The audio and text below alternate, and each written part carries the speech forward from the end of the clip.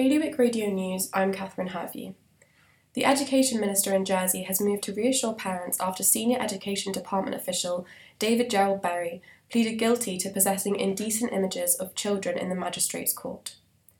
A Jersey-born musician's new single has made the BBC Introducing's Track of the Week and has also been receiving airtime on the Capital Extra radio network.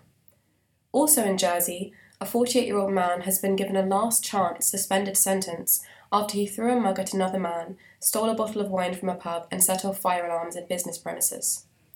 In Guernsey, the 60th anniversary of the Beatles performing at Candy Gardens will be celebrated through a new exhibition later this year. There has been a programme of musical events and galleries planned. For more on all these stories, visit bailiwickexpress.com. The weather this morning will see sunny periods with the possibility of an occasional shower. Maximum temperatures will be 5 degrees. High tide will be at 10:55 this morning. Bailiwick Radio News.